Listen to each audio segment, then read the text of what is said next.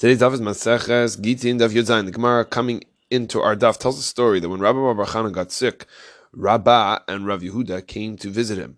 As rabbis do, when visiting each other, they talked and learning. The rabbis asked Rabbi Bar Chana, what's the halacha when two witnesses bring a bill of divorce, a get, from outside of Israel, Chutzlar to Eretz Yisrael, do they both have to testify that the document was signed, was written in front of us, and was signed in front of us, just like we require this from one witness? Rabbi Bar Chana said that this is not necessary, as two witnesses are kosher on their own. In the meantime, a Persian priest took their candle that was in the room and they were left in the dark. Rashi explains that it was a Persian holiday and the Persians prohibited lights being lit outside of their temples. Rabbah, who came from Eretz Yisrael, he said, Hashem, let us be in your shadow or under the descendants of Esav, meaning the situation of Rome. Just get us out of the situation of the Persians, Babylonians. Ask the Gemara, the Romans preferred over the Persians. Didn't Reb Chia teach based on a pasuk in Eov, God understands its ways and he knows its place, that after the second destruction of the second Beis Hamikdash, since Hashem knew that the Jewish people couldn't make it under the Romans, who were then in Eretz Yisrael, he exiled them to Bavel.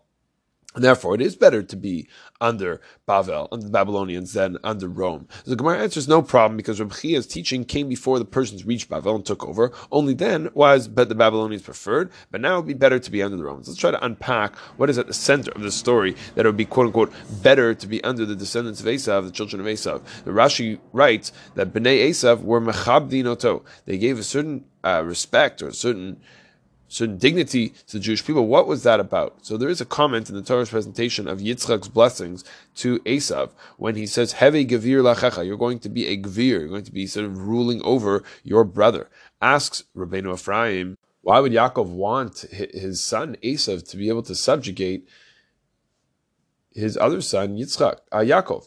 It says, Shamati b'shem don chasta kraskas, ki bachar Yitzchak avinu liot b'nei Yaakov, that Yitzchak requested, he chose that his son Yaakov should be mekablim seidu machal meit b'nei Esav beno, that he's going to receive supplies, food, whatever he needs, miyotam from his brother Esav, miyotam mesurim yadam acher, rather than being handed over to another nation. Kacham Chazal o betucha o betul devar Esav. He quotes that line from today's Gemara, from the story, better to be under the ruling of Esav. Ki malchut Romi chashuva, because the kingdom of Rome is chashuv, significant. Yayachas va'achvahim devar gadol. The idea of being a biological brother is not something we should take lightly. Another approach of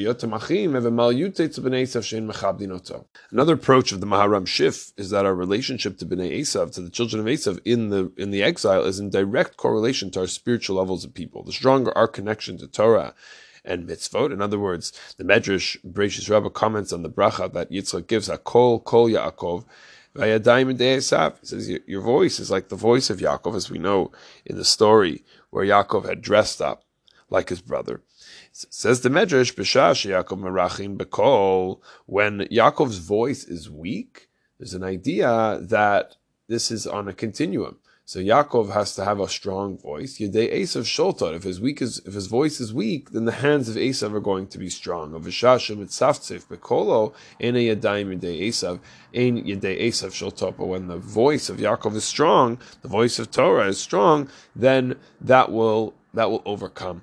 And a final idea I saw from Shlomo Kluger in his Sefer Chochmas Torah, that Galut, the exile at the hands of Esav, has this positive in that it cleanses us. In his words, he says, Va'ani Osif Al dvarav the tsar yoter have la'adam im echav mishtabed bo mima shecher mishtabim do. There's a certain tsar, a certain crisis when it comes from the brother than from others. Kmo shekatav Torah va'acheichem b'nei Yisrael ish b'achiv lo tirda b'farach. So the pasuk that says you're not supposed to work your brother in back-breaking labor. V'yirmiyah levilti avod bambi yudi achihu ish. Saying it in a sort of a deeper kind of level. Even so, Yitzchak says, it would be an even harder exile. But under the hands of Esav, he'll be perhaps less of a punishment. Of course, we can ask the bigger question, what is the purpose of being in exile in the first place? But this story shows how exile is certainly not the ideal situation for Am Yisrael, the lesser of two evils, than how we conduct ourselves. But ultimately to daven for an end to the galut, to bring the geula, to bring Am Yisrael back to its natural place and state of spirituality.